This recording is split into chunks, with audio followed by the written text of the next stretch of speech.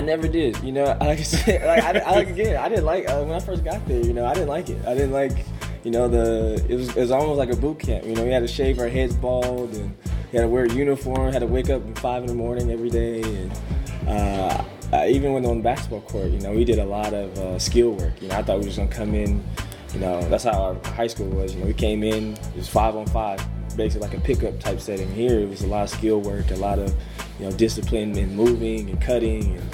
And it took me a while to get adjusted. And I thought, you know, once I left, you know, I'm not gonna remember all this stuff. And it kind of just, as you see, it stays with you. And you realize how much stuff that actually really helped you and affected you in a positive way.